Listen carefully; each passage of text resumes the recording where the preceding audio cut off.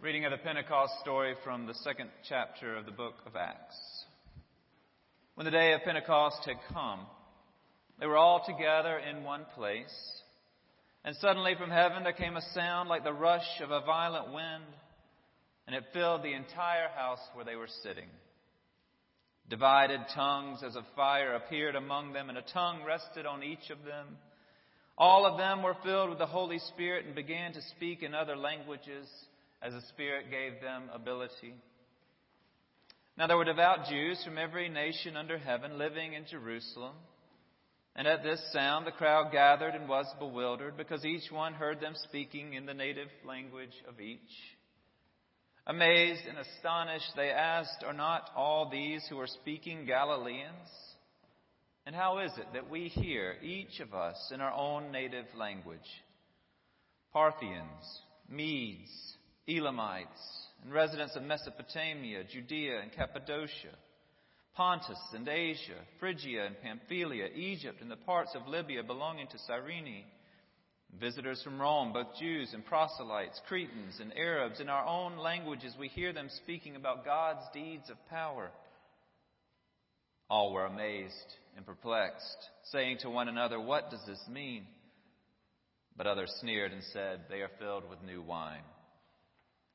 But Peter, standing with the 11, raised his voice and addressed them, "Men of Judea and all who live in Jerusalem, let this be known to you and listen to what I say. Indeed, these are not drunk as you suppose, for it is only 9 o'clock in the morning. No, this is what was spoken through the prophet Joel. In the last days it will be, God declares, that I will pour out my Spirit upon all flesh. And your sons and your daughters shall prophesy, and your young men shall see visions, and your old men shall dream dreams. Even upon my slaves, both men and women, in those days I will pour out my Spirit, and they shall prophesy. And I will show portents in the heaven above, and signs on the earth below, blood and fire and smoky mist. The sun shall be turned to darkness, and the moon to blood, before the coming of the Lord's great and glorious day. Then everyone who calls on the name of the Lord shall be saved." The word of the Lord. Thanks be to God. If everything is working as it's supposed to, we are live on the radio right now.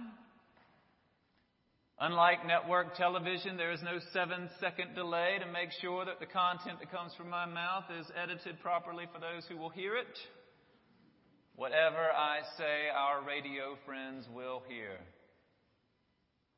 Hello, radio friends.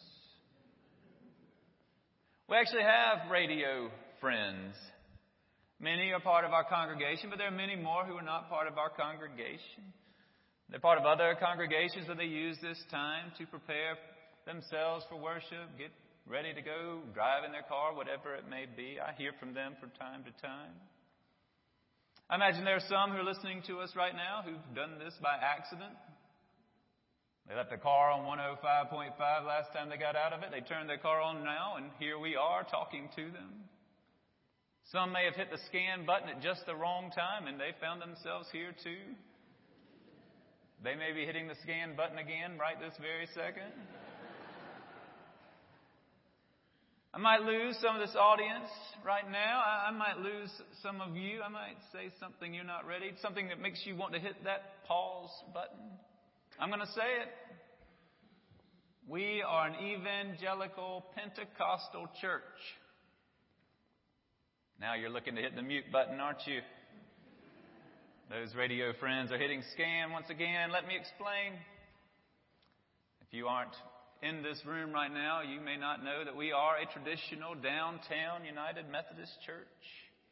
And even in this congregation sanctuary, you may need to know that like all churches, we are called to be evangelical. What that means is we are called to share the good news of Jesus Christ. We are also empowered by the Holy Spirit, whose presence enlivened Jesus' followers that first day in Pentecost and has been enlivening Jesus' followers ever since. So we are evangelical and we are Pentecostal in the truest senses of the words. even if we are distinct from the denominations who use those words more frequently, and even though we do not fit the stereotypes that are sometimes attached to them. Perhaps we should use those words more often. The United Methodist symbol, for goodness sake, is a cross and a flame, the Holy Spirit and Jesus right there, front and center on the logo we've chosen to identify ourselves by. The Holy Spirit, Jesus, connected there. The Spirit and the Son have been with the Father since the very beginning. Before the beginning, we teach. All three persons of the Trinity. It was the Spirit who blew across the waters to bring order out of chaos. Creation called forth by a word. It was the Spirit who descended upon Jesus at his baptism as the Father presented his well-pleasing Son. It was the Spirit who led Jesus into the wilderness for those days of temptation and kept him through those days of temptation. Then led him back to his home synagogue where he said that the Spirit of the Lord was upon him. The Spirit, the Son. Action and word, spirit and movement, good news, lived and shared through the power of the Holy Spirit. It is the story that we are invited into, which may cause some of us alarm. The Pentecost story can be alarming. We read it every year, but if we pay attention to it at all, we recognize that it reveals an untamed spirit, a wind blowing where it will. The Holy Spirit arrived in that place, and it sounded like the rush of a violent wind. It filled the entire house. The disciples began to speak in languages they did not know. It was as if fire came from their lips. The excitement drew a crowd.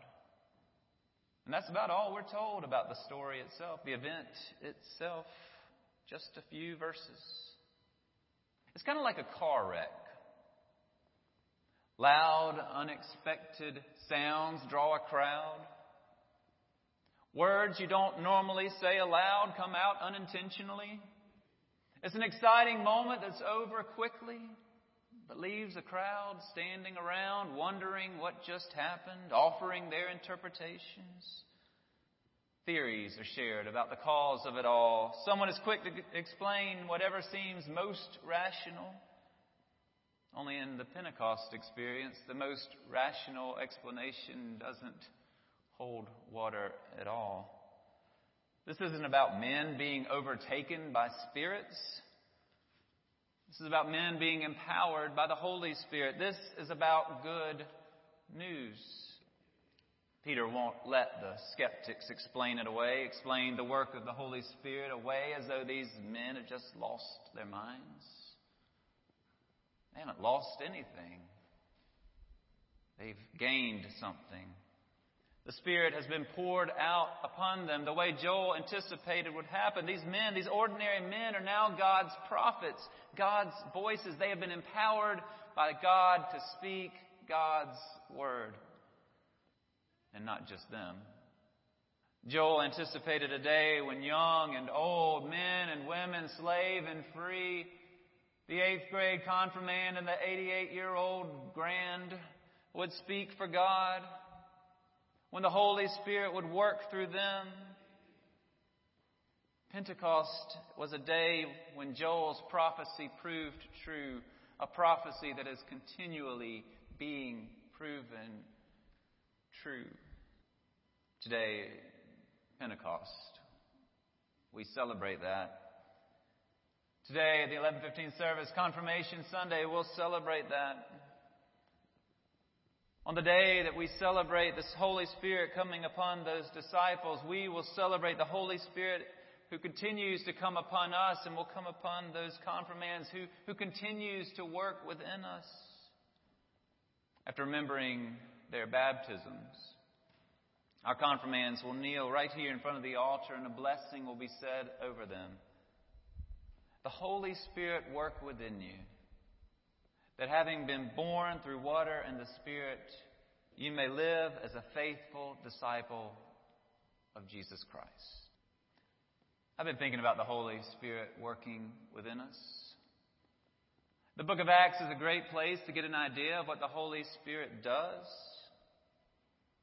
Throughout the book, we read of the Spirit at work doing mighty things. The Holy Spirit fills those to whom the Spirit is sent. The Spirit speaks to people, comforts people, sends people, even snatches up people in the book of Acts. I think sometimes we imagine God as a passive actor watching some play go on, like we're the actors on the stage. But Acts shows us that instead God is part of the entire production. Yes, God is actively watching, curious and excited about the performance. But God was also there at casting. God has given us a script to follow and directed us in how He'd like that to go. Prepared us by giving us other actors to emulate. God has been at work training us. Even so, the lines are ours to deliver. And we'll garble them sometimes. We won't use perfect body language at some point during the show. Our performance won't be flawless. But it also will not be godless. The Spirit is at work within us. Jesus told us about that active Spirit. He said it was to our benefit that He was leaving so that the Spirit could come upon us in a new way. So that through the Spirit we do even more impressive things. It's what Carol read to us not long ago.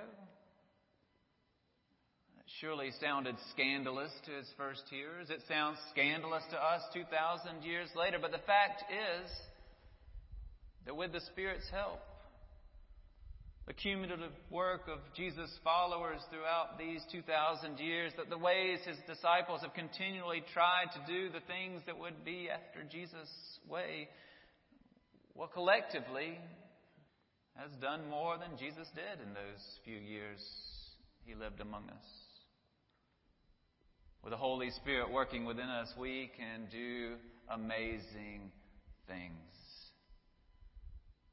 We're given to remember these words that Jesus taught us. And we're pushed to share the good news through word and deed in places and to people who we might otherwise have avoided. The book of Acts takes up where Jesus left off, pushing His followers a little further along that journey. As Jesus declared we would, the witness about Him went to all of Judea and Samaria and then to the ends of the earth. Think of that. Those people He told that to had never even heard of the Americas, and here we sit having been the recipients of this witness that has made its way here. They didn't know about the Americas, but they did have a very clear idea about Samaria. They had no regard for it, only scorn. They felt that those people should stay in their places. And yet Jesus named Samaria as a place worthy of witness about Him. He declared Samaritans worthy of their love. Jesus named, of all the places He could have named, He named the very people the disciples believed were beneath them and told them that's where they need to take the good news. Think of that. The book of Acts is one story after another of Peter, Paul, Silas, others going to places where they would not otherwise have gone, saying things they would not otherwise have said, doing things they would not otherwise have done, because they were led by the Holy Spirit to witness to the faith they had in Jesus Christ. The Holy Spirit was at work within them.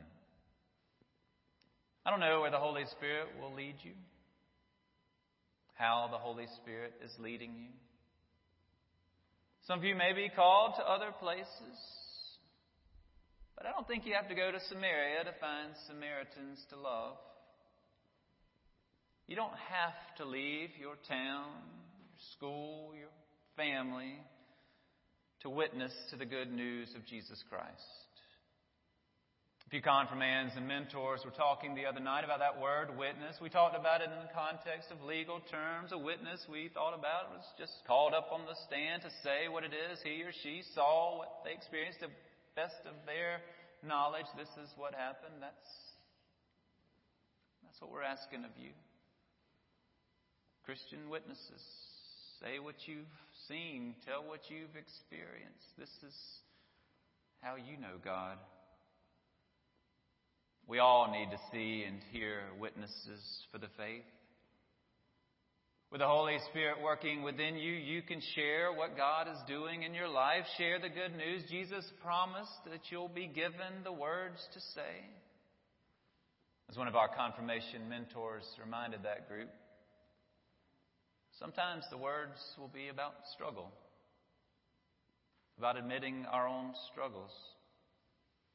If we wait until we have no struggles to share, we'll never get around to sharing. But perfection's not what people want to hear anyway. What they need to hear is that you, too, a person of faith, has a life that's something like theirs. That you, too, need help. And what a gift. If you're able to say, my help comes in the name of the Lord. That the Holy Spirit comforts me. The Holy Spirit guides me.